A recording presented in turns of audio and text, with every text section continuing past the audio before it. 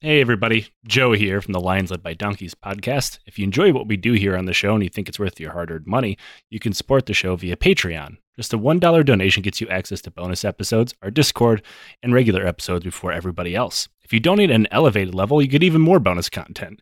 A digital copy of my book, The Hooligans of Kandahar, and a sticker from our Teespring store. Our show will always be ad-free and is totally supporter-driven. We use that money to pay our bills, buy research materials that make this show possible, and support charities like the Kurdish Red Crescent, the Flint Water Fund, and the Halo Trust. Consider joining the Legion of the Old Crow today. And now back to the show.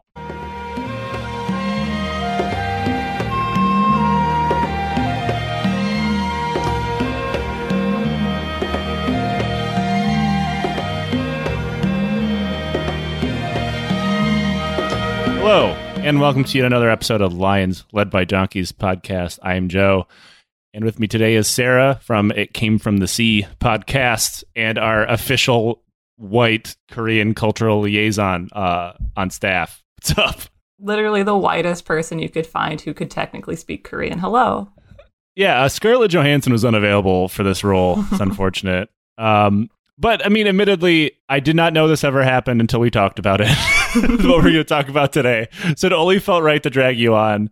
Not to mention, you speak fluent Korean and can immediately... you speak first best Korean on this show. I speak second best. Because I'm sure there's a lot of people, whenever we talk about history that happened in their country, or their culture or whatever, they're like, oh, he fucking pronounced this wrong. Now that can happen in real time. I can correct your pronunciation. I do have that down at least. Yeah. And that, like, so if there's any Koreans listening, if she fucks up, that is not my fault. No, blame him. If you blame me, it's the patriarchy. So that's fair. Yeah, it's actually Nick's fault because he's not here. Yeah, it was. You made a joke last time on the show that you're slowly going to take over Nick's role. That's becoming an actual problem. Yeah, this is what he gets for having a life. I know, bastard, and his job. Yeah, Nick is in the middle of moving. He should be back on the show whenever he has a stable internet connection and privacy. Which, as anybody who's ever had to stay with their family for a week or two knows, that's fucking impossible. Especially as someone in their mid-20s. So today we are talking, if I could, remember to put my script up like I do this for a living or something, is this is known by a few different names. I believe in Korea it's known as the Shilmido incident. I'm calling it the Shilmido mutiny because I feel like that is more apt. The word incident is just a thing that they do in Korea where they throw it after. A lot of times it's like a date and they'll just go with like, it's the June 23rd incident. So it's not like that's how they're describing it. That's just like a cultural thing. It's kind of like when the British call thing like a vastly underestimate and like undername horrible things that have occurred. It's less like, I feel like the Brits do it to downplay stuff on purpose. And this is just like how they refer to things in Korea. They're not like trying to say like, oh, it was just a little bit of a mutiny, just a light mutiny. It's fine. It also makes like researching kind of hard because it just refers to like dates and unit numbers. Yep. It's unlike my favorite Korean war film with like the flag unit or whatever it was called. That movie is so incredibly bad. It's good. It is peak Korean cheese. You got to give it credit for I'm going to say South Korean for sake of clarity through this, but like it's also the Republic of Korea or the ROC. For a ROC-made war film, it actually covers ROC war crimes, which is new. So you got to get you do in fact have to hand it to whoever made that film, whose name I forget. Surprisingly balanced. Yeah, which from my understanding is a relatively recent thing because they went through a very long period of dictatorship and oppression, which we will talk about a little bit during this episode. And for instance, like the Shilmido mutiny until a movie was made called Shilmido, most people had never fucking heard of it. And that was on purpose. Right. Yeah, it was a little embarrassing. When you originally described this to me, I thought it sounded stupid, and it is. But it's so much dumber than I ever thought possible.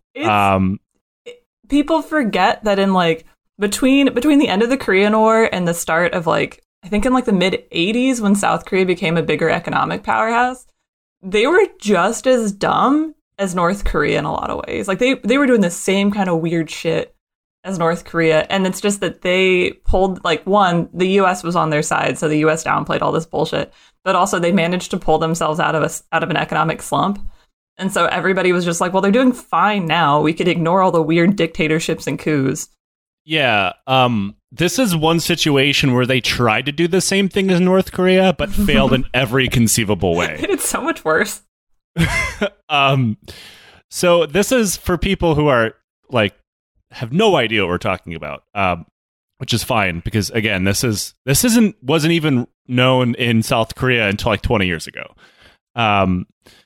We're going to talk about the time the South Korean government attempted to form an assassination squad out of criminals, only for it to attempt to kill their own president. Yeah. But in order to talk about how the fuck that happened or why anybody thought this is a good idea, we have to talk about probably one of the ballsiest and also dumbest assassination plots of all time, the raid on the Blue House. I love this. For people unaware, the Blue House is the presidential house of South Korea. Yeah, it is. It looks baller as fuck. Like, if I'm picking a palace to live in, White House, Blue House wins 10 times out of 10.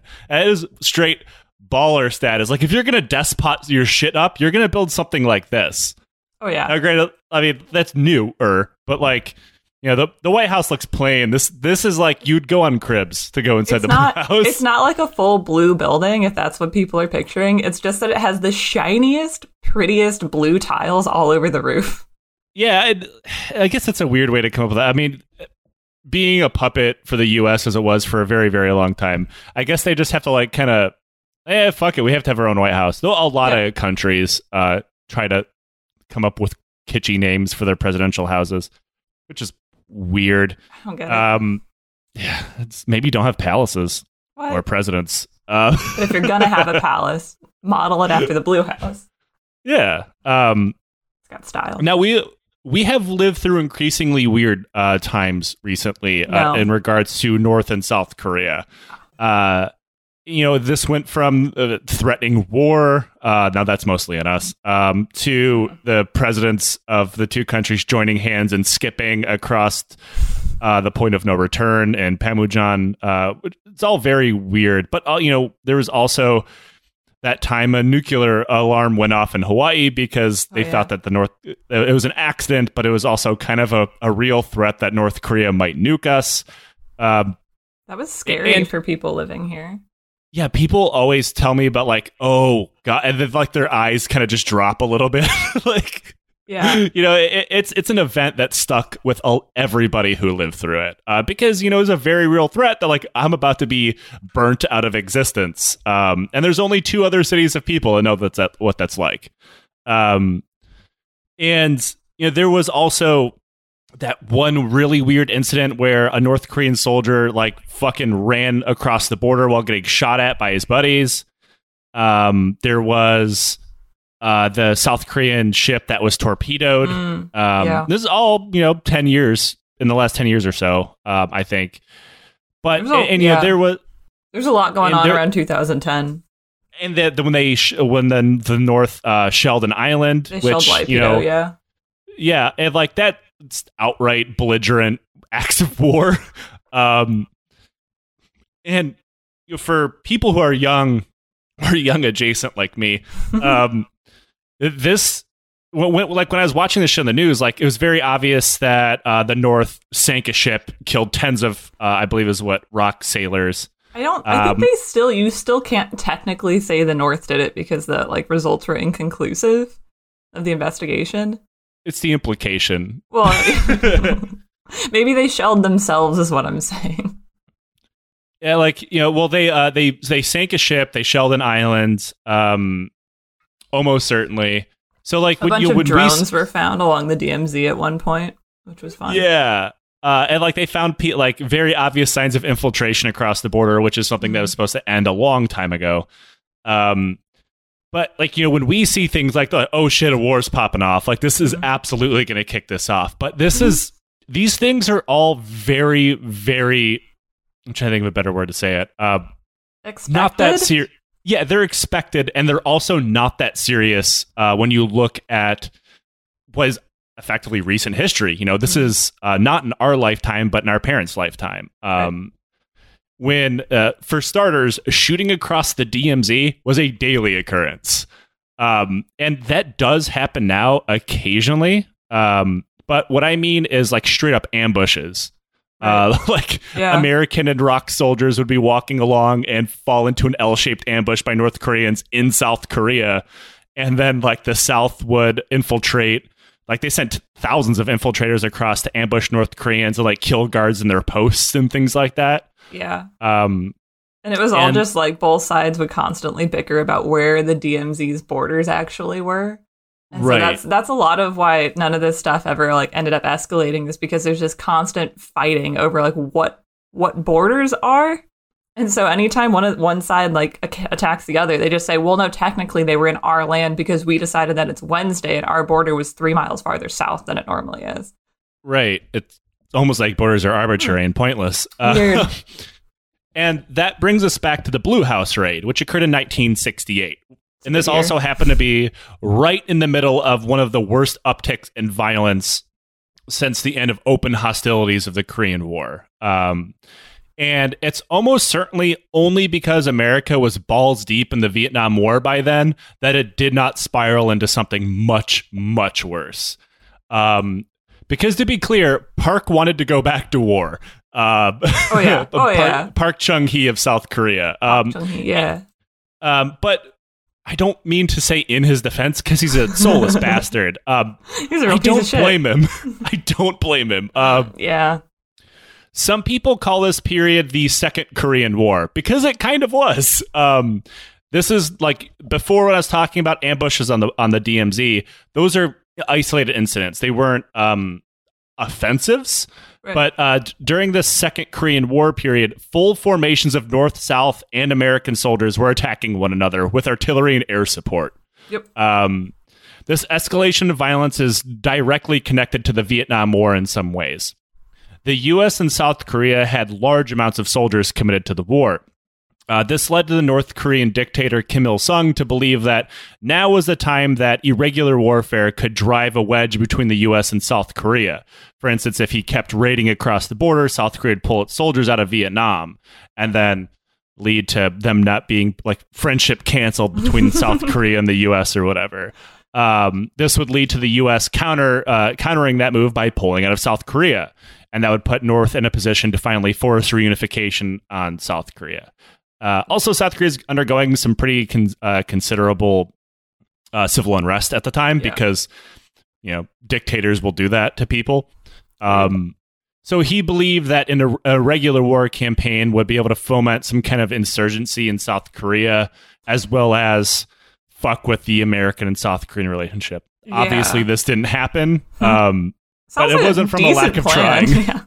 People. So that's another thing too. Is like up until like 70s, 80s, there was a real thought that people in South Korea would want to defect to North Korea, and that they could build this like underground Friends of North Korea alliance in South Korea and try to get support like within the ROK, which sounds ridiculous now, but at the time North Korea was doing way better economically, mostly because they had a bunch of support from China and the USSR. But like that wasn't impossible. As much as we like all make fun of North Korea now, like that plan wasn't the worst. It was the most realistic plan for a reunification North Korea's ever had after losing the war. Oh yeah. And the Friends of North Korea, I believe, is the Friendship Association of North Korea is probably one of the funniest things, because they have a website that looks like it's out of GeoCities from the 90s. Yeah. Is it still up? I haven't looked at it in a while. I think it is, and it's ran by a single Venezuelan guy or Colombian guy, one of the two. I gotta look it up now. Yeah, I know that's the stories that people will like giggle about, like, oh, Kim Il-sung doesn't have a butthole. That website is where those came from. Okay, yep, it's the Korean Friendship Association, USA. Yep. Yeah. It's got the whole, like, they were all born on Mount Paektu under a double rainbow. Yep. Yeah, it's fantastic. And it has the banner is currently Kim Jong-un and his, I believe it's his sister, right? Yeah. The next one in charge, probably. Yeah. And it just runs what is, you could almost certainly call propaganda on the front page. Despite the fact American citizens cannot currently travel to North Korea, there is a travel button. Well, you can dream. Yeah. Visit the website. Don't give it money. For the love of God. It has not been updated since August of 2019. So there's that. Nothing big's happened in the last year. It's fine. Yeah, don't give North Korea money. But yeah, I think it's safe to say that plan was the closest and most realistic they had to reunification. But it didn't work. But part of this campaign of irregular warfare was hit and run attacks across the DMZ, as well as artillery strikes, ambushes. This is also around the same time they captured the Pueblo. Yeah. It was in January. Actually, I think it happened right after the Blue House raid, which is why most the Blue House raid hardly even made the news in the U.S. Well, it didn't affect Americans, is the thing. Yeah, which we talked about that in a previous episode. Go listen to it. But before single casualties were pretty common across the DMZ, but during the same time, hundreds of South Korean and North Korean troops were killed, but as well as 150 American casualties. Really? If you think of any other time where 150 Americans could get killed and we wouldn't start a war over it, I guess the Beirut bombing comes to mind, but that's pretty much it. But yeah, there was a fair amount of, in comparison to the Vietnam War, these casualties were nothing. But also, reading over this, it's kind of astounding that we didn't start a war over it. Obviously, the idea that we'd have to fight China at the same time, Never had to fight China in Vietnam, though. It's fine. Yeah, Vietnam took care of that. But another part of this was a decapitation strike at the assassination of South Korean dictator Park Chung-hee, who seized power in 1961 and been running the country in a kind of a form of military dictatorship ever since, strangling the Second Republic of Korea in its womb before it could even really exist. Ew. Weird how that keeps happening. Now, in order to do this, North Korea had to put together a specific team I'd call the Juche version of the A-Team, known as Unit 124, because, so I think I talked about this before on the Pueblo episode. We're talking about North Korea, so a lot of what I'm saying is secondhand. We don't know anything for sure. So there is one member of the team that stayed in the South Korea and was captured. Pretty much everything we know about 124 comes from him, and he could be making himself sound way cooler than he actually is. Or way worse. We don't know. We legitimately have no fucking idea. And from my understanding, that's pretty much on par for bits on North Korea in general.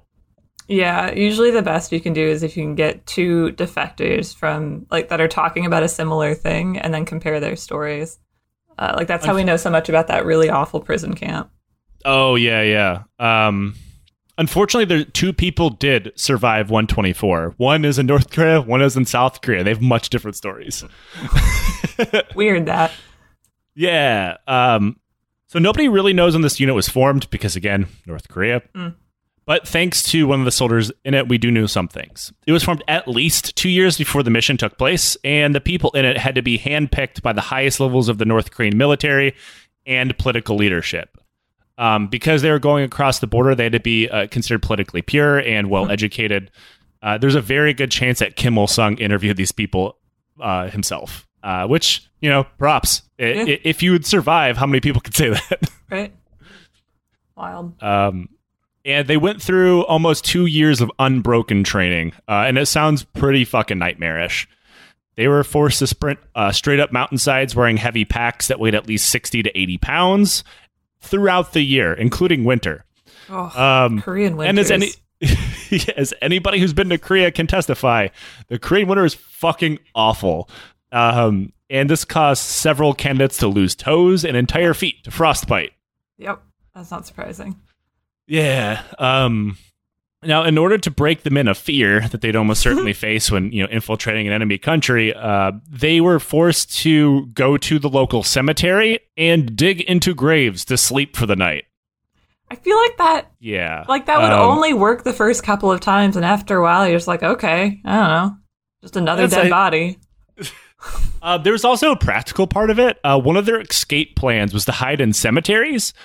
Because after they killed the president, which honestly, I think this is mostly just wishful thinking, because I think they all assumed they were going to die in the effort, that they would hide in the cemeteries in South Korea because nobody would bother to look there. This sounds like they're doing their orientation, and someone's like, all right, so that's the plan. That's how we're going to get up to kill the president. And then one of the recruits raises his hand and goes, how do we get back, though? And the teacher is just like, I don't fucking know. Bury yourself in a cemetery for a few weeks. We'll come for you. And like a couple months from, like, I can't believe we're actually training to do this. But after 2 years of training, the unit was the whole plan for the unit was known before this, but they were decided to finally be told what they were actually going to do. Now that the unit was down to 31 men, they were brought to a briefing room and told that their mission was, in fact, raiding the Blue House and killing Park Chung-hee in what was almost certainly a suicide mission. Like, man, I trained all this time just to fucking die? This sucks. What do you think you're training for? We went through all of this. Like, what did you think you were going to do, huh?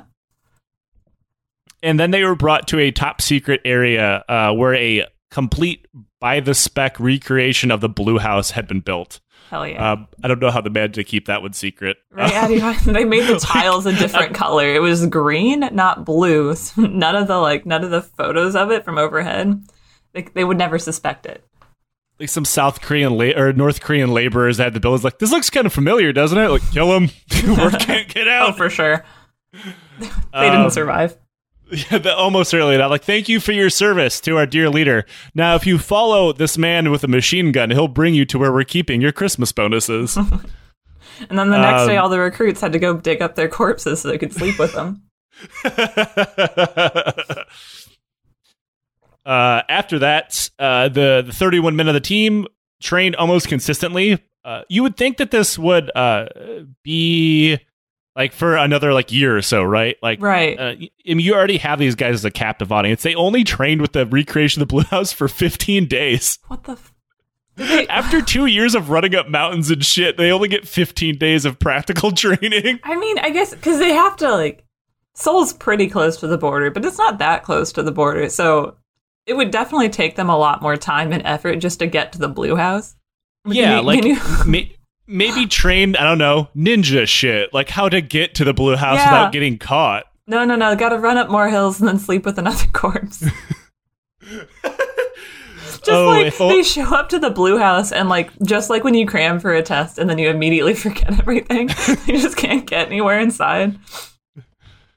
So one of them pulls a corpse out of a backpack and just starts snuggling it on the floor. Oh, no. So yeah, then in January 17th, 1968, they were dispatched toward the DMZ, where they cut a hole in the fence near where the U.S. Army sector was. I believe it was the 2nd Infantry Division. Good job, guys. Yeah, way to go, boys. You did it. You had one job. I mean, to be fair, I have shirked my way through many of guard duties, but I don't think I've ever let some North Korean commandos slip through. At least you can say that. Yeah, take that, Grandpa. Now, they slipped through the fence and they went up to the Simbong Mountains. Shinbong. It's Shimbong. Probably Shinbong, actually. Probably. S-I-M Bong. It's Bong. It's definitely Bong. It's fine. Go on. Just keep going. But they made it up to the Shimbong Mountains in about 2 days of nonstop marching. There they set up a camp. Unfortunately, this is where it turns out that their training was kind of garbage. Because for all of their skill and guile, 4 brothers who are out cutting firewood ran directly into the commandos. Like, they didn't account for people. Why didn't anybody teach us how to hide our trails? Instead, we've just been sleeping with corpses and doing ninja shit in the mountains. The dead people never noticed us. The cemeteries never saw us coming. And a debate started amongst the commandos if they should just execute the 4. Which, I mean, from a pure practicalities case, probably. You kill those 4 brothers. You're going to execute the president. Yeah. Why is killing these, like, and the mountains are incredibly remote. Just knife them and throw them into a ditch. I mean, I'm not saying this is a good plan, but you're also on a suicide mission to execute a president. You're balls deep in this assassination attempt in January. Don't fuck it up.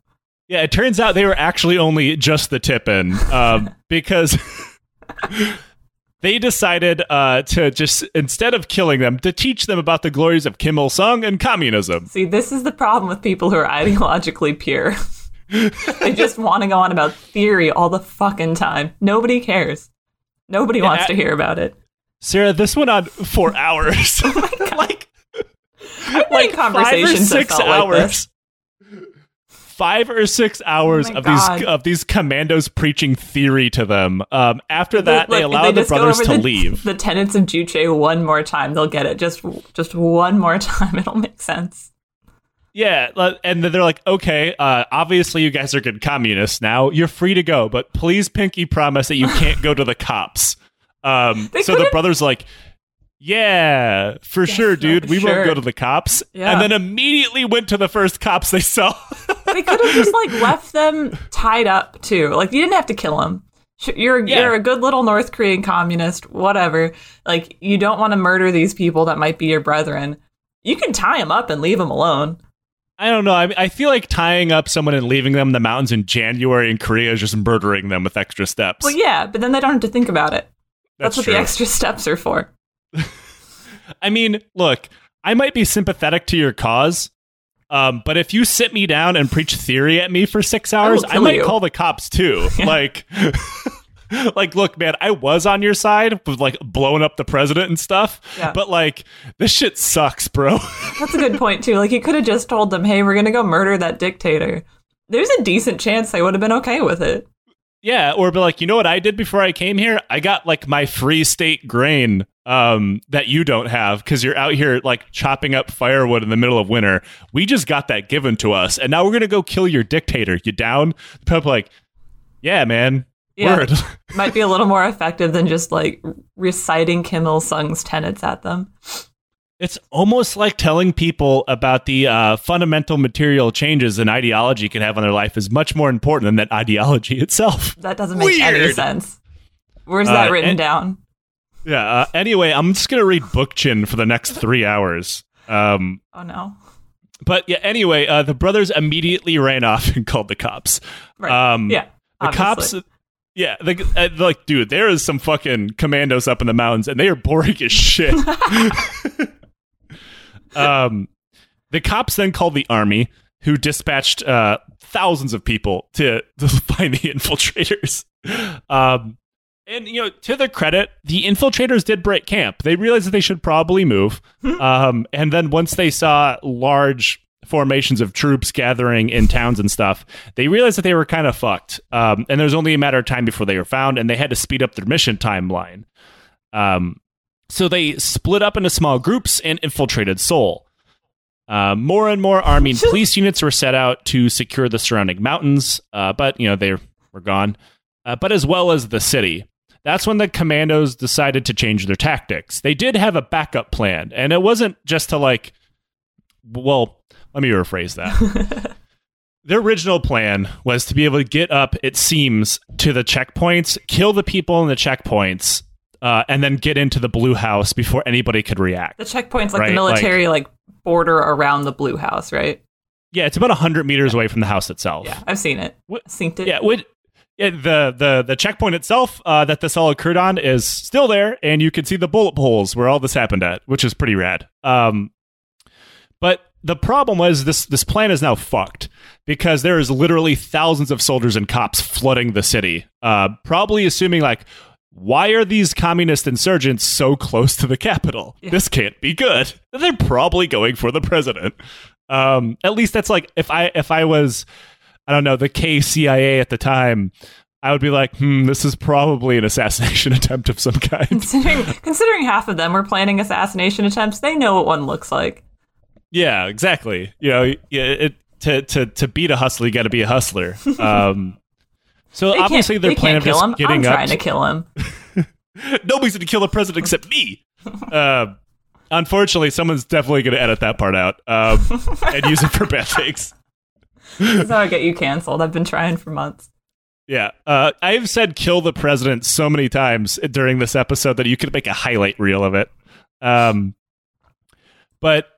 obviously they weren't going to be able to get to the outer ring or the inner ring. Obviously, I'm pretty sure that is the last.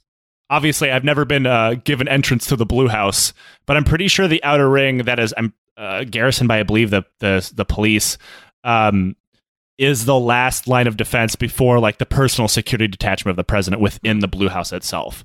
And you know, once you engage those dudes in open warfare, I'm going to roll the dice and say that the North Koreans would probably win that in a surprise attack.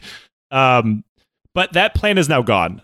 So now they have to figure out another way to get close to the Blue House. Thankfully, they had a backup plan, which was pulling out a total recreation of a South Korean army uniform. Yes. Along with current and accurate patches for who was patrolling around the Blue House. Which just casually act like a South Korean. It'll be fine. No one will notice. Yeah, and the funny part is part of these guys' training was they had to learn how to speak like a South Korean because there is a difference in accent, and dialect. Correct? Well, now it's really bad, just because there's been so much time passed and like they've had access to different technologies. North Korea refused to use some of the Western words for things. So like in South Korea, if you're talking about like an elevator, they just say like elevator. It's like elevator, but in Korean. And in North Korea, they won't use the word elevator. So they have a different word that's like up-down machine. I gotta say, I like that better. I'm calling it all elevators up-down machines from now on. Same thing with ice cream, apparently. They're like, in South Korea, it is just ice cream. And then I don't remember what the word is in North Korean, but it is just like cold milk treat. Rad. Give me one of them cold milk treats, please. Reject modernity. Embrace up-down machine. But you know, they did go through apparently a lot of training to lose their distinctive North Korean accent. They failed miserably. Yeah, it'd be like a bunch of people like showing up and talking like they're from the literally like they're from the 1950s. You're gonna let me to the president, you see.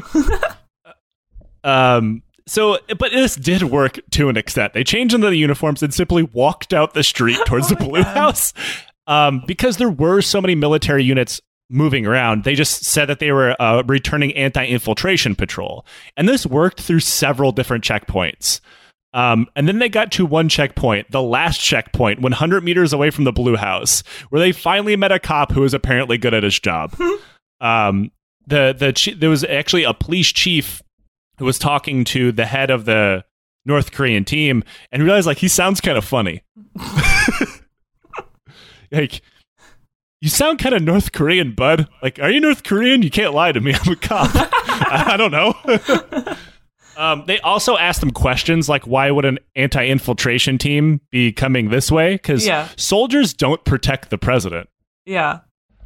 He led a military coup. He knows to keep the army away from him. Kind of a flaw in their whole system, isn't it? Yeah. That's the thing about like despots who ride military power, ride the military to power. They know to keep the military at arm's length because the same thing can happen to them. So he had a personal security detachment that was all KCIA as well as local cops. How did that go? So like the army wasn't involved. And that's when like the cops started getting pretty suspicious. And then he noticed the commando team was becoming very uncomfortable. So he went for his gun, and the commandos opened fire on him and killed him. And I believe that cop is like his the checkpoint's named after him now, I believe, or at least there's a memorial named after him. Because if he didn't do his job, that's kind of insulting. Hey, you fucked up and died. I'm gonna name it after you. To be fair, if it wasn't for this one guy's job, his shitty dictator probably would have been killed. That's true. Thanks?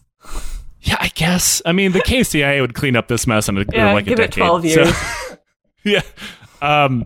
After this, all pretense of this operation going well was fucked. It turned into an open firefight at the checkpoint, but also there's thousands of cops and soldiers all throughout the city. And like, so this started. I feel like you need to emphasize that this is like the middle of Seoul. This isn't like, yes, it's not like the White House is kind of like in its own little area and there's like fields and shit around it. Like there's a national mall. No, this is one of the most crowded areas in downtown Seoul. It's surrounded by cops who are cops and soldiers who are all looking for them. Yeah. So when people hear gunfire, it would be like if this happened in Central Park in New York City, where like, yeah, there is like a park area, but then around it is just the rest of the fucking city.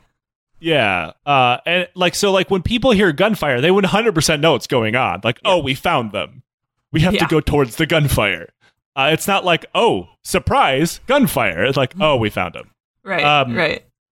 So this turns into a completely wild 360-degree firefight where nobody is aiming. All of the commandos are armed with submachine guns, and all of the cops and soldiers are armed with M16s, and everybody is firing on fully automatic in every direction. Oh, God. Because, remember, they're dressed like South Korean soldiers. Oh, my God, yeah. It's a Spider-Man meme. They're just all pointing at each other. I wonder how many people just rounded the corner and were pointing guns at one another and had no idea, like, it just fucking gunned each other down. Because, if they redid Shilmido, though, like, this should be done as some shitty spaghetti western, and that would be fucking amazing. Nobody's sure how many South Koreans were killed because the government isn't talking, probably for the reason we just talked about. There's a rough estimate. Yeah. I mean, that happened, like, World War II is a good example. During the Battle of the Bulge, the Germans sent infiltration teams of people who spoke very fluent, unaccented English across the lines. And it didn't work great, but it didn't end with, like, a couple people getting shot for sounding kind of funny, which, America in the 40s, lot of people had accents. Yeah, thankfully this doesn't happen in America anymore. But never shoot somebody for sounding different than me. Or in Belgium. Whoops. But eventually, so the gunfight, which at one point a civilian bus just kind of pulled up into the middle of it and got machine gunned as well. Oh God! Which, I mean, that's got to be negligence on the part of the bus driver, right? Like, firefight. I'm gonna go that way as I'm toting around like a dozen civilians in this fucking bus. I mean, the buses in Seoul will get where they want to be. Yeah, that's fair. No driver in Seoul even slowed down in the middle of this. Like, fuck this shit. I have a place to be. I had a similar situation occur in Kandahar when we got in a gunfight and people were just driving around it. Like, get out of here! I got a fucking appointment. Yeah. But the most of Unit 124 were killed almost immediately, but some escaped. One was captured but managed to kill himself with a concealed hand grenade, which will become a common occurrence in this episode. Wow. Others ran off into the mountains and had to be rooted out in small groups by South Korean and American soldiers. And by the end, 29 of the 31 men were killed. One was captured in South Korea, where he still lives, and I believe he became some kind of pastor. Pak Jae Jong. That was sure I'm pronouncing so bad. Incredibly wrong. I'm sorry, it's been a while. My accent is not good. You're not ordering beer. You don't know how to say it. It's fine. He made it back across the DMZ somehow. Where it's one of those situations like, I don't have to outrun the thousands of soldiers. I just have to outrun the stupid people in my team who decide to stay in the mountains and fight. It's true. When he got back to North Korea, he very rightfully kind of became a hero. He became a general and then head of various different departments of the government. And he is reportedly one of several people who are close friends with the entire Kim family, which explains why he's managed to survive for as long as he has. And why his recollection of what Unit 124 was like might be a little bit skewed, perhaps. Yeah. Now, obviously, having an enemy nation raid your capital, wildly spraying automatic gunfire and grenades in every direction and killing civilians, soldiers, and cops alike, after a botched attempt to kill you, did not make Pak very happy. So he ordered the South Korean military to start developing a retaliation plan. Oh my god, we haven't even gotten to Shomido yet. Yeah, this was under the direct command of the Korean Central Intelligence Agency, or the KCIA, who took some time out of their busy schedule disappearing labor activists and college students to put together a hit squad. Man, the only thing they hated more than college students was North Koreans. So you know how I said North Korea put their heads together and like, we need to find the best of the best, the best soldiers we have, no matter what, like we have to put them in this squad because this job is going to be very, very difficult. Yeah. South Korea did not do that. They did the opposite. Yeah. Instead of dipping into the best of the Korean military or the ROK military, they decided to do something else, which is very, very stupid. And that is recruit civilians, which tells me they knew this group's entire mission was not only a death sentence, but completely unattainable and didn't want to waste any good soldiers on it. Yeah, they didn't want them coming back. Yeah. Now, they didn't just find any civilians. They thought they would recreate something of the ROK version of the Suicide Squad, also starring Jared Leto, surprisingly enough. Jared Leto and Scarlett Johansson are Korean prisoners. He did play a Japanese member of the Yakuza once in a terrible film. Oh, he was American in it, but he was Yakuza, which would never happen. He was an American POW who stayed in Japan after the end of the war and became Yakuza. Okay, sure. And I believe he became head of a Yakuza family. Yeah. So you know what? He might be perfect for this role. Yeah. Now, KCIA agents combed South Korea's prisons looking for desperate men who would accept the mission. Their original plan was to find people who were facing the death sentence, which in South Korea at the time, plenty of was options. A lot of people. Yeah. And in return, if they came back from the mission, which they wouldn't, they'd be given a pardon. The problem was that South Korean prisons were horrible. I don't know if they still are, or they're not at least this bad, but torture and not a lot of food was very common. So most of these men were badly emaciated, unfit for military duty. So they ran out of suitable prisoners pretty quickly. So recruiters had to look elsewhere. They started throwing enough shit to the wall to see what stuck, because they assumed they would find enough cold-blooded killers itching to get out of prison. Instead, they found a lot of labor rights activists. Yeah, I'm a history major. That's a death sentence. And also, like, you can't have. So effectively, is like the consequences of my own actions. Like the prison system just churned people up. And there wasn't enough people that could actually fit the bare minimum of standards they had, which were very, very low. One of them was you had to look fit. Not that you had to be fit. You just had to pass an eye test. Just eyeball it. It'll be fine. Yeah. So the rest of the recruiters just decided to go out into the street and start looking for dudes who kind of look strong or in shape. And so there is a movie based on this we've talked about already called Shomido, and it says that it posits that all of the members of the team were death row inmates. Yeah. That's not true. Okay. They were pretty much all just petty criminals, and like one of the trainers who survived the mutiny said they were pretty much just drunk people who enjoyed getting in street fights. Yeah. But yeah. Now, if I was making the movie, I would also make it sound like they're all facing death row, because that's way cooler. Not like this guy shoplifted something.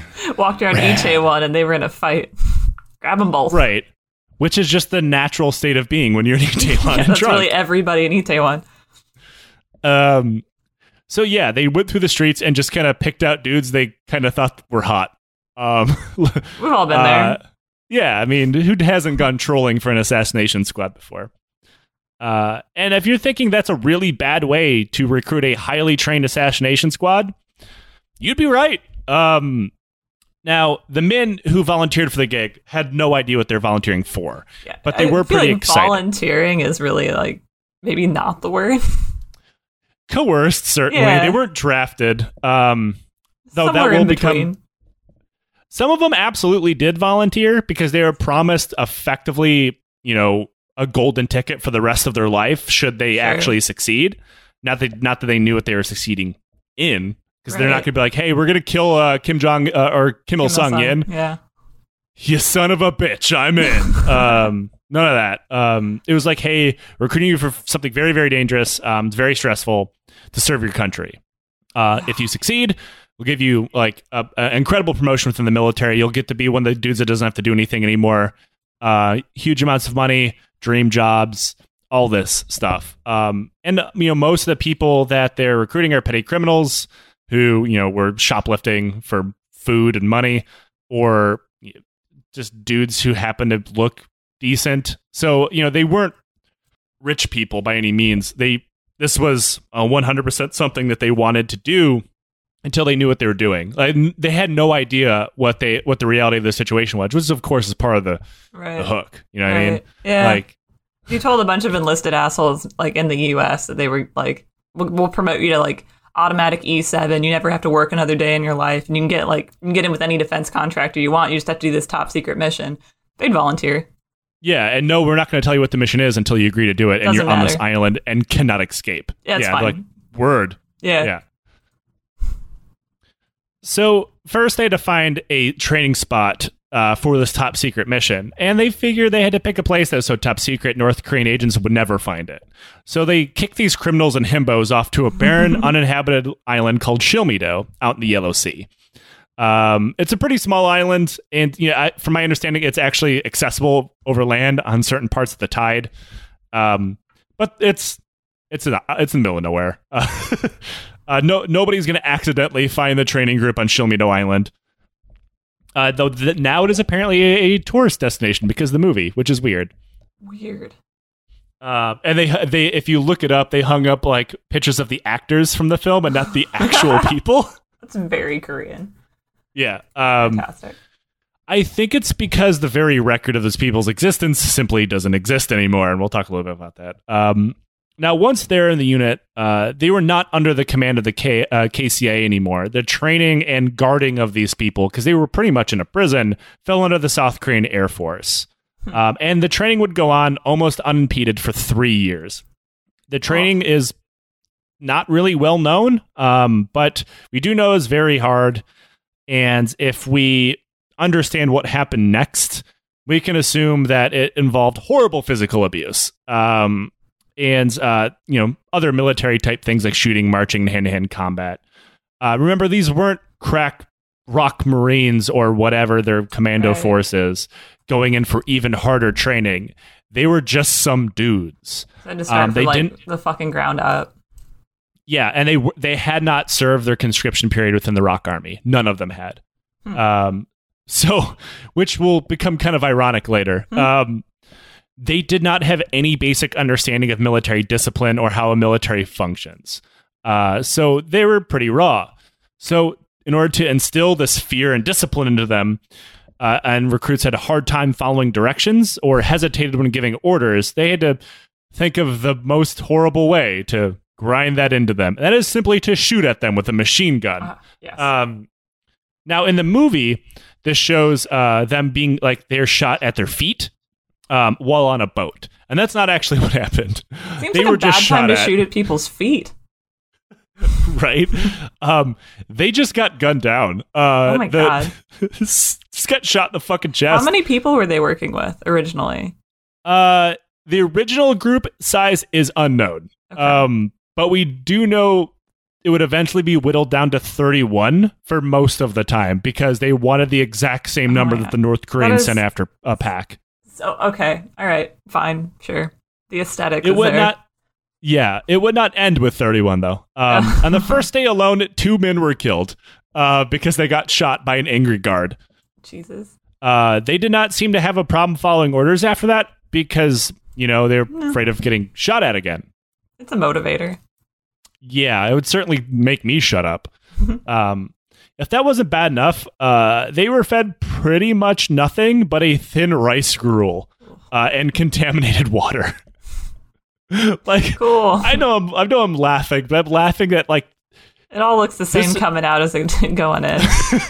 It's so bad because like one of the things that the North Korean survivor who resides in South Korea is that they said that once they were in Unit 124, they were treated way better outside of really hard training because North Korea realized if we're going to beat the shit out of these guys day in and day out, we have to feed them very well. Right. Otherwise, we're not going to be able to continue to be able to beat the shit out of them. Almost immediately, South Korea's attempt of coming up with their own unit, I think they called Unit 684, was worse. They didn't even bother to feed them correctly. And then after 3 months, they stopped paying them. It's just, like, you say what you want about North Korea. They didn't like entirely half-ass their assassination squad, whereas South Korea is just like, fuck it. If North Korea can do it, how hard could it be? Yeah. We don't need to pay these guys by any means. We don't even need to feed them. Shoot at them a little bit. Yeah, and then at one point, a small group of men, depending on what you read, was it be 2 to 4, snuck off the island during low tide because you could walk back into Korea, apparently. And they gang raped a local woman. When they returned, they were all executed, which, fair enough. Yeah. I'm fine with that. That scene's in the movie. That scene is too long in the movie, just in case anybody's going to go watch it. Yeah, it's not great. A small side note here. A lot of these stories on the Shilmi-do assassination squad come from surviving guards, as mysteriously, no official paperwork or reports survive regarding this unit within the South Korean government. Though the government has acknowledged what their mission was, what exactly happened on the island is kind of up for debate. But it is common knowledge that corporal punishment is common within the ROK military even today. Yeah. So back then, you can assume on what they were doing. Not to mention the casual brutality of the government at the time as a whole. So the guards have no reason to make themselves sound worse when they talk about hitting people. Yeah, it was at least this bad. Yeah. Though you can assume whatever they're willingly admitting to, it was worse than that. And you can also... The guards rotated through. The unit did not. So it could have something to do with like one group of guards was much harsher than from the next. It's hard to tell. And now you're probably wondering or assuming rather that because you're coming up with an assassination squad, much like the North Koreans, they're going to go through the best training in the ROK Army or the ROK Air Force in this. Not even fucking remotely. These trainers and guards were conscripts themselves. Yep. And had very little training. One instance, like one of the survivors, he was off the island when the mutiny occurred. When he did a rotation through, he said he was 18 or 19. And they just threw sergeant rank at him and sent him to the island to train people. And he's like, who the fuck was I to be training people? I had hardly been trained myself. Like these are the people that are training the highly sophisticated assassination squad. Yeah, it's a Stanford prison experiment, but like, we're going to send the results of it off into North Korea to assassinate a president. I have no doubt these guys would have stepped on landmines and immediately died while trying to infiltrate the border. Oh, yeah. Now, the missions also began to just change randomly. The whole reason for the unit's existence was for the assassination of Kim Il-sung. But that began to fluctuate wildly as the KCIA tried to come up with new missions for them to justify their existence, such as blowing up water stations that would flood entire cities. Okay. So the unit would also start training for those missions on top of the possible assassination of Kim Il-sung, though none of these missions would ever take place. A good reason for that is in the 1970s, relations between the two Koreas began to improve. So suddenly it was a really bad idea to send an assassination squad turned mass urban area flood team out into the country. Like, that's bad for business. Like, you can't be buds with the government or try to make relations better. Like, also, we have a dedicated team of the people to kill you. Don't worry, we won't use it unless you fuck up again. Yeah. It's a bad thing to be hanging over someone's head. And, you know, there's also another reason for it. The reason for this was the KCIA director, who had been managing the entire plan from the very beginning, was fired and replaced. And the new guy had very little desire to carry out his predecessor's plans. One, if they failed, it fell on him. And if they succeeded, well, he doesn't get to take any credit for that because he didn't come up with the plan. Also, the plan is bug fucking sane. So he kind of is like, yeah, let's go ahead and hit the pause button on this murder squad we've built on this island. Keep training them and stuff, but we're never going to use them. It's fine. Yeah, and this happened within, I believe, about a year and a half of being out on this island. Oh my God. So they just kept him there for another year and a half. Just didn't tell him either, I'm sure. No, of course not. No. There's actually a very good chance that none of these guys knew their mission was to kill Kim Il-sung. At any point? Probably not. It's hard to tell because they're all dead. Well, but, yeah, I mean, the trainers probably didn't know either because these are just normal dudes. They're not KCI agents training these guys. It's just some Air Force private or whatever. At some point, somebody at 3 a.m. pulled you off the street when you were drunk and fighting a person. It was like, here, I promise you're going to have a great job. You're going to have career stability. It's going to be fine. And then 3 years later, you're eating the same gruel and you still have the shits from the contaminated water and nobody's told you what you're supposed to be doing. Right. Because remember, the North Korean unit had been training for 2 years before they ever figured out what they were doing. Right. So there's a good chance they were in that phase where they haven't pulled the trigger on killing Kim Il-sung. So there's no reason to tell them yet. Right. They would just be like an intelligence problem at that point. Yeah, and I know I have a feeling they knew they were some kind of hit squad because like the aesthetic of the whole unit was like they had signs that apparently are still on the island of just like skulls and crossbones everywhere, and one of the guards insisted they are actual human bones. They don't look like you. They look much bigger. There was that part where they kept like having them aim at like dummies that had Kim Il-sung's face taped over it. Yeah, it was a very good chance these guys had no idea what their actual mission was. Oh my God. But there's some obvious problems with this whole pause button that the government pressed. Can we pause? I really you can't. I drank too much tea. Just cancel a unit's existence, and then you say, don't let them go home because remember they're not in the military. But that's kind of what happened. These guys had been, I guess, highly trained for years now. During this time, they were unable to contact the outside world in any way, even through censored mail, which is fucking rough. It's not like they could take leave. They weren't going to go home. Here's the huge bitch of it. If they just had said no and then got conscripted, they would have been home years ago. Yeah. Because I believe the Korean conscription time is 2 years for men. Right now, it depends on the branch you join. Like, it can be as little as 14 months. Yeah, these guys have been on this island for fucking 3 years. Yeah, what the fuck? Without pay or benefits.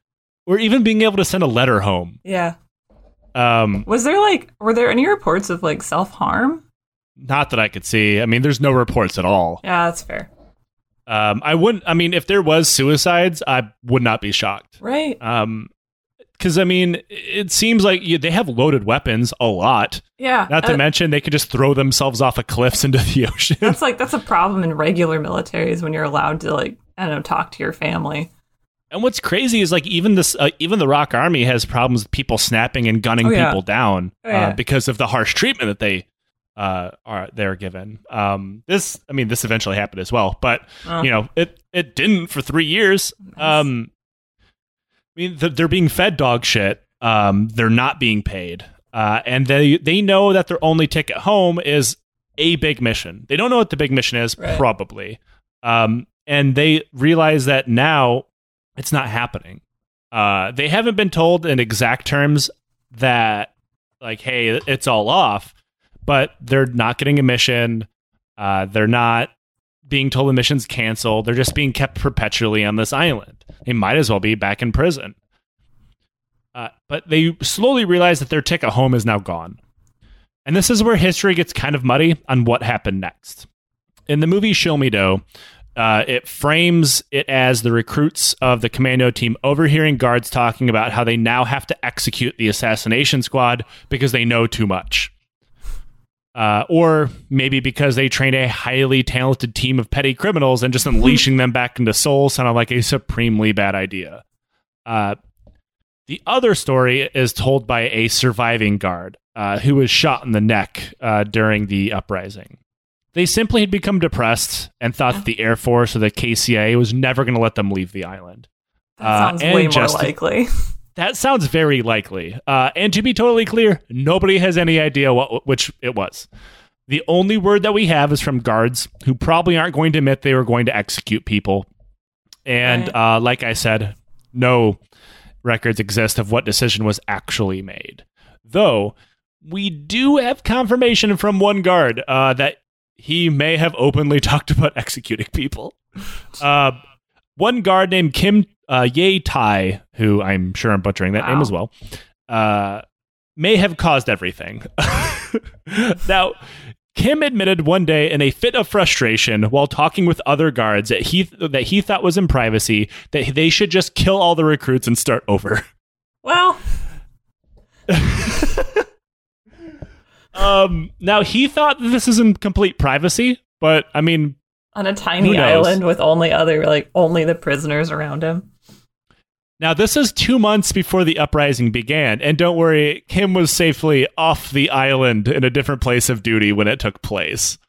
That's one of those I feel like we've all had that moment where we were off duty or we had changed commands or whatever in PCS, and then we heard about some really shitty thing that happened, and we had that did I do that?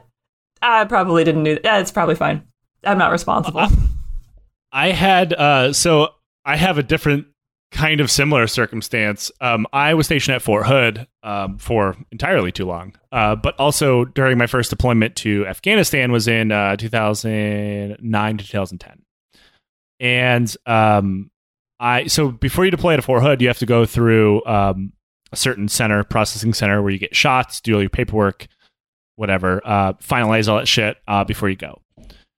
And then 3 months later, another unit, because they just smash units into this place because they're just rotating so many people through.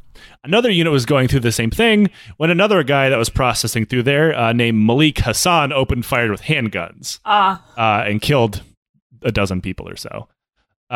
So that's one of those man, I dodged that bullet. I'm really glad that my duty brought me to Afghanistan to escape a mass murder. Yeah. Yeah, and I'm sure Kim was really happy that he fucking rotated out before the mutiny. Yeah, that's what it seems like, is he got duty somewhere else instead. And he's like, whoo, that was a close one. Because the vast majority of guards die. And it sounds like they would have made sure he was one of them. Sounds like it, yeah. If he was openly talking about killing them. I mean, I'm willing to bet that maybe it's a little bit of both. Maybe someone overheard Kim. Maybe they didn't. Soldiers also have a tendency to start rumors that quickly spread like wildfire. Oh, yeah. I can imagine that a rumor that all of the guards might kill us in a country in a time where that sort of thing was actually very common, combined with a hopeless situation, made that kind of rumor very believable. Oh, yeah. And if they're already trapped there, they have no information about what the fuck's going on. Nobody's training them to attack fake Kim Il-sungs anymore. Why not? They're just existing. Yeah. Why not latch on to the rumor that they're all going to get murdered? Yeah, I mean, and it's I don't think they thought their plan was going to work, but I mean, their other option was sit on this island until we die. Right. At least that's what they thought. They didn't think they had a way out. It doesn't sound like they did. No, probably not. Either way, on the morning of August 23rd, 1971, the 24 remaining recruits who had not died in training or otherwise killed used their commando training to raid the armory and then turned on their trainers and guards, shooting, stabbing, and beating them to death. the commander of the unit very clearly had pissed off a lot of people because he got brained repeatedly with a hammer. Oof. Yeah, claw side up. Oh, yeah, that's personal. You're probably wondering, like, these guys didn't get like the greatest commando training. So how the fuck did they sneak up on a cadre of guards who had trained them? They're at least equal in ability. The entire training staff had spent the rest of the night beforehand getting shit-faced. And so most of them were still drunk or hungover and did not defend themselves, really. That's all you need. Yeah. I mean, and one of the people, I believe it was the same guy who said that he was like 19, what the fuck am I doing training people, said that there was a very obvious tension between the two sides where the new guards rotating in quickly realized that their charges were much more highly trained than they were. And at any given time, they could just get fucking annihilated. Because the guards didn't stay there the entire 3 years. Right. They rotated in and out. So these people having to live in the most adversity that anybody has in the Rock Army at the time, or Air Force for that matter, who have been constantly getting the shit kicked out. I'm like, imagine you're fresh out of basic training and A school or whatever. Like, guard these highly dangerous prisoners that all have automatic weapons. It's that fucking Bane line from The Dark Knight Rises, right? Where it's like, I was born in the darkness.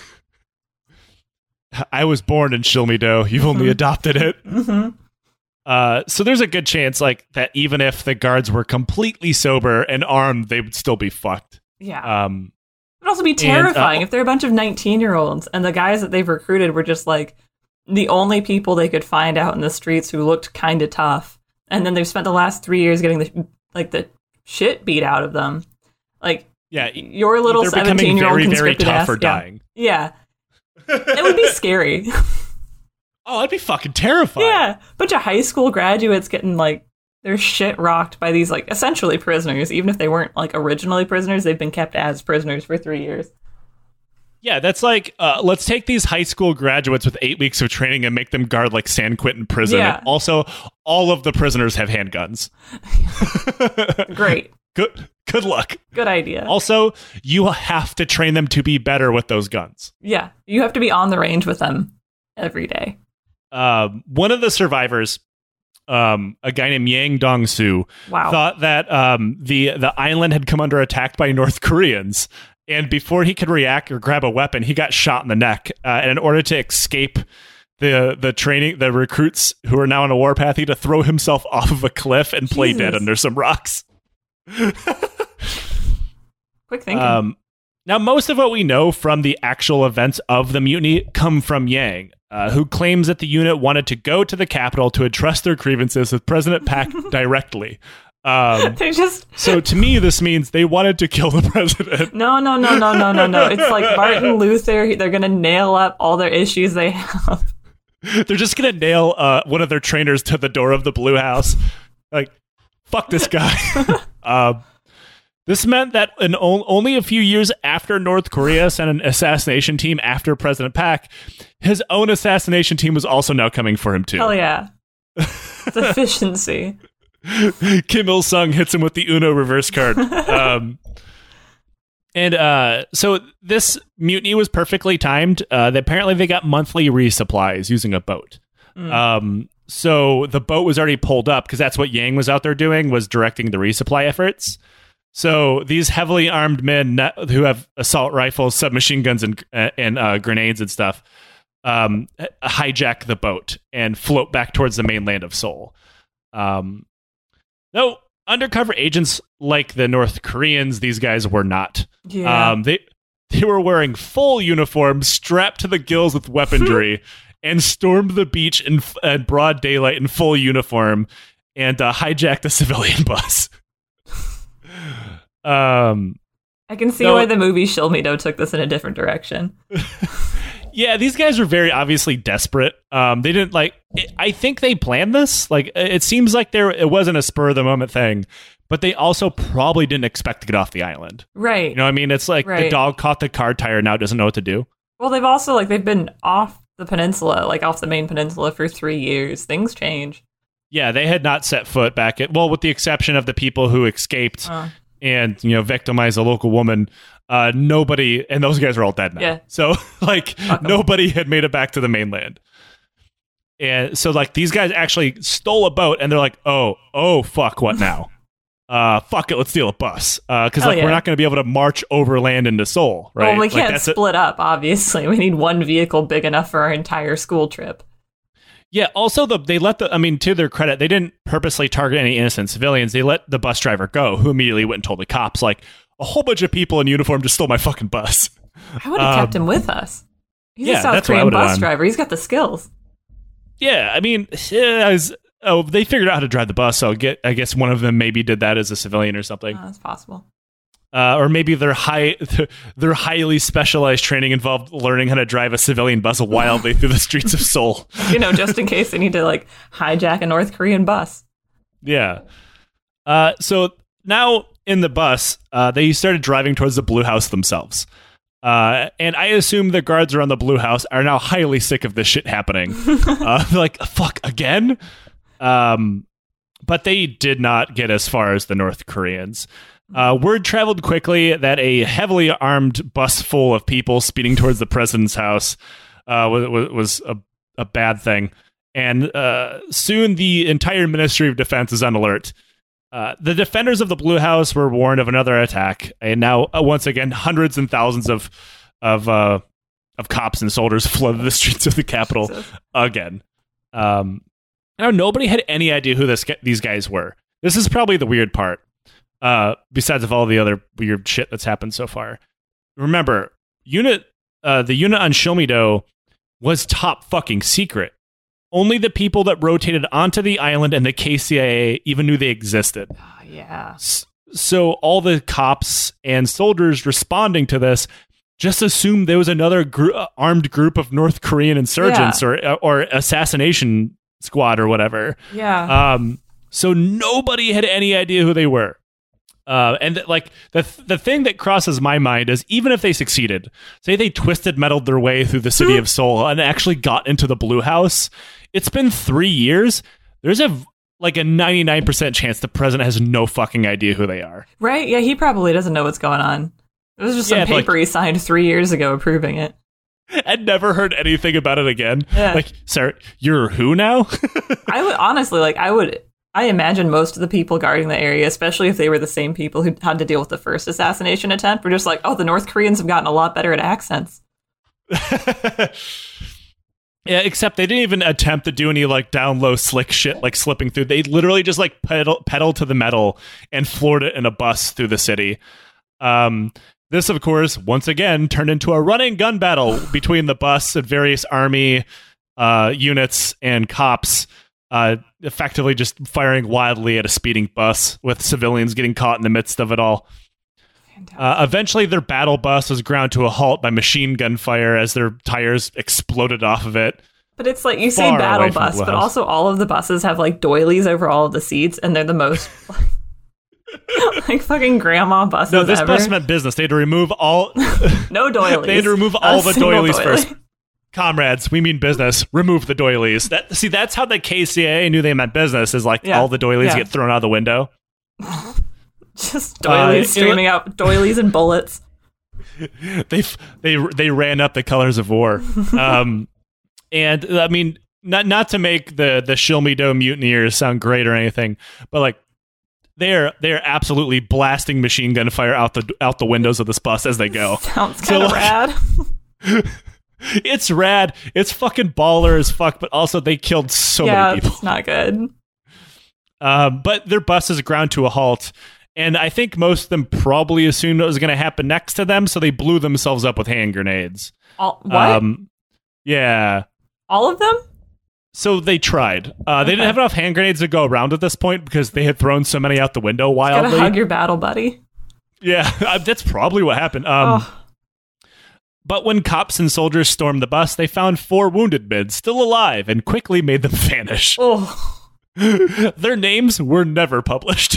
Oh, they definitely just everybody attacking this bus 100% thought it was North Koreans up to the very end. Yeah, they did. And they thought it was weird. They're wearing Air Force uniforms, but whatever. They were wearing Army uniforms last time. Yeah.